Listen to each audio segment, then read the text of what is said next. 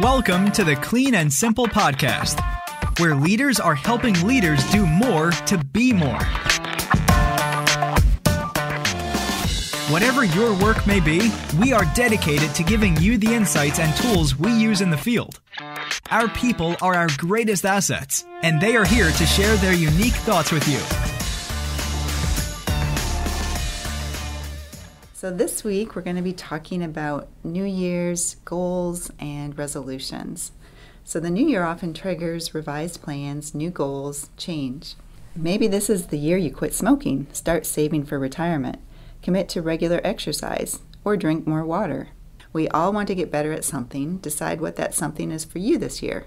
But first, ask yourself 2 questions. Number 1, do you really want to do better?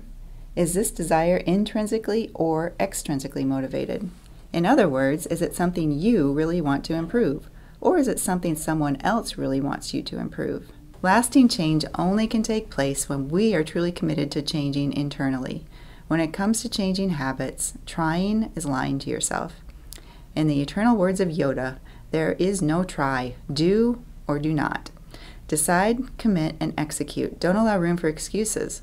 When your brain resists change, Brené Brown, a research professor in social work at the University of Houston, suggests counting backwards. 5, 4, 3, 2, 1, go. It requires just enough thought to rewire your brain and prevent it from making excuses as to why not to get out of bed 15 minutes earlier, or excuses to avoid starting and finishing that performance review that is due this week. The second thing you should ask yourself is, are you really willing to feel the discomfort of trying something new and changing, or trying something that might not work as well as you had hoped right away? Are you willing to experience momentary failure for a short time while you practice a new skill? Our instant gratification societal norms sometimes create unrealistic expectations in our brains. Be realistic with yourself. Is a goal worth achieving? Then expect some initial discomfort or awkwardness while you practice establishing this new habit. Don't let lack of progress discourage you from continuing to pursue your goal. It takes our brain a minimum of 21 days to establish a new habit, so don't allow lack of progress to hijack your brain into surrender.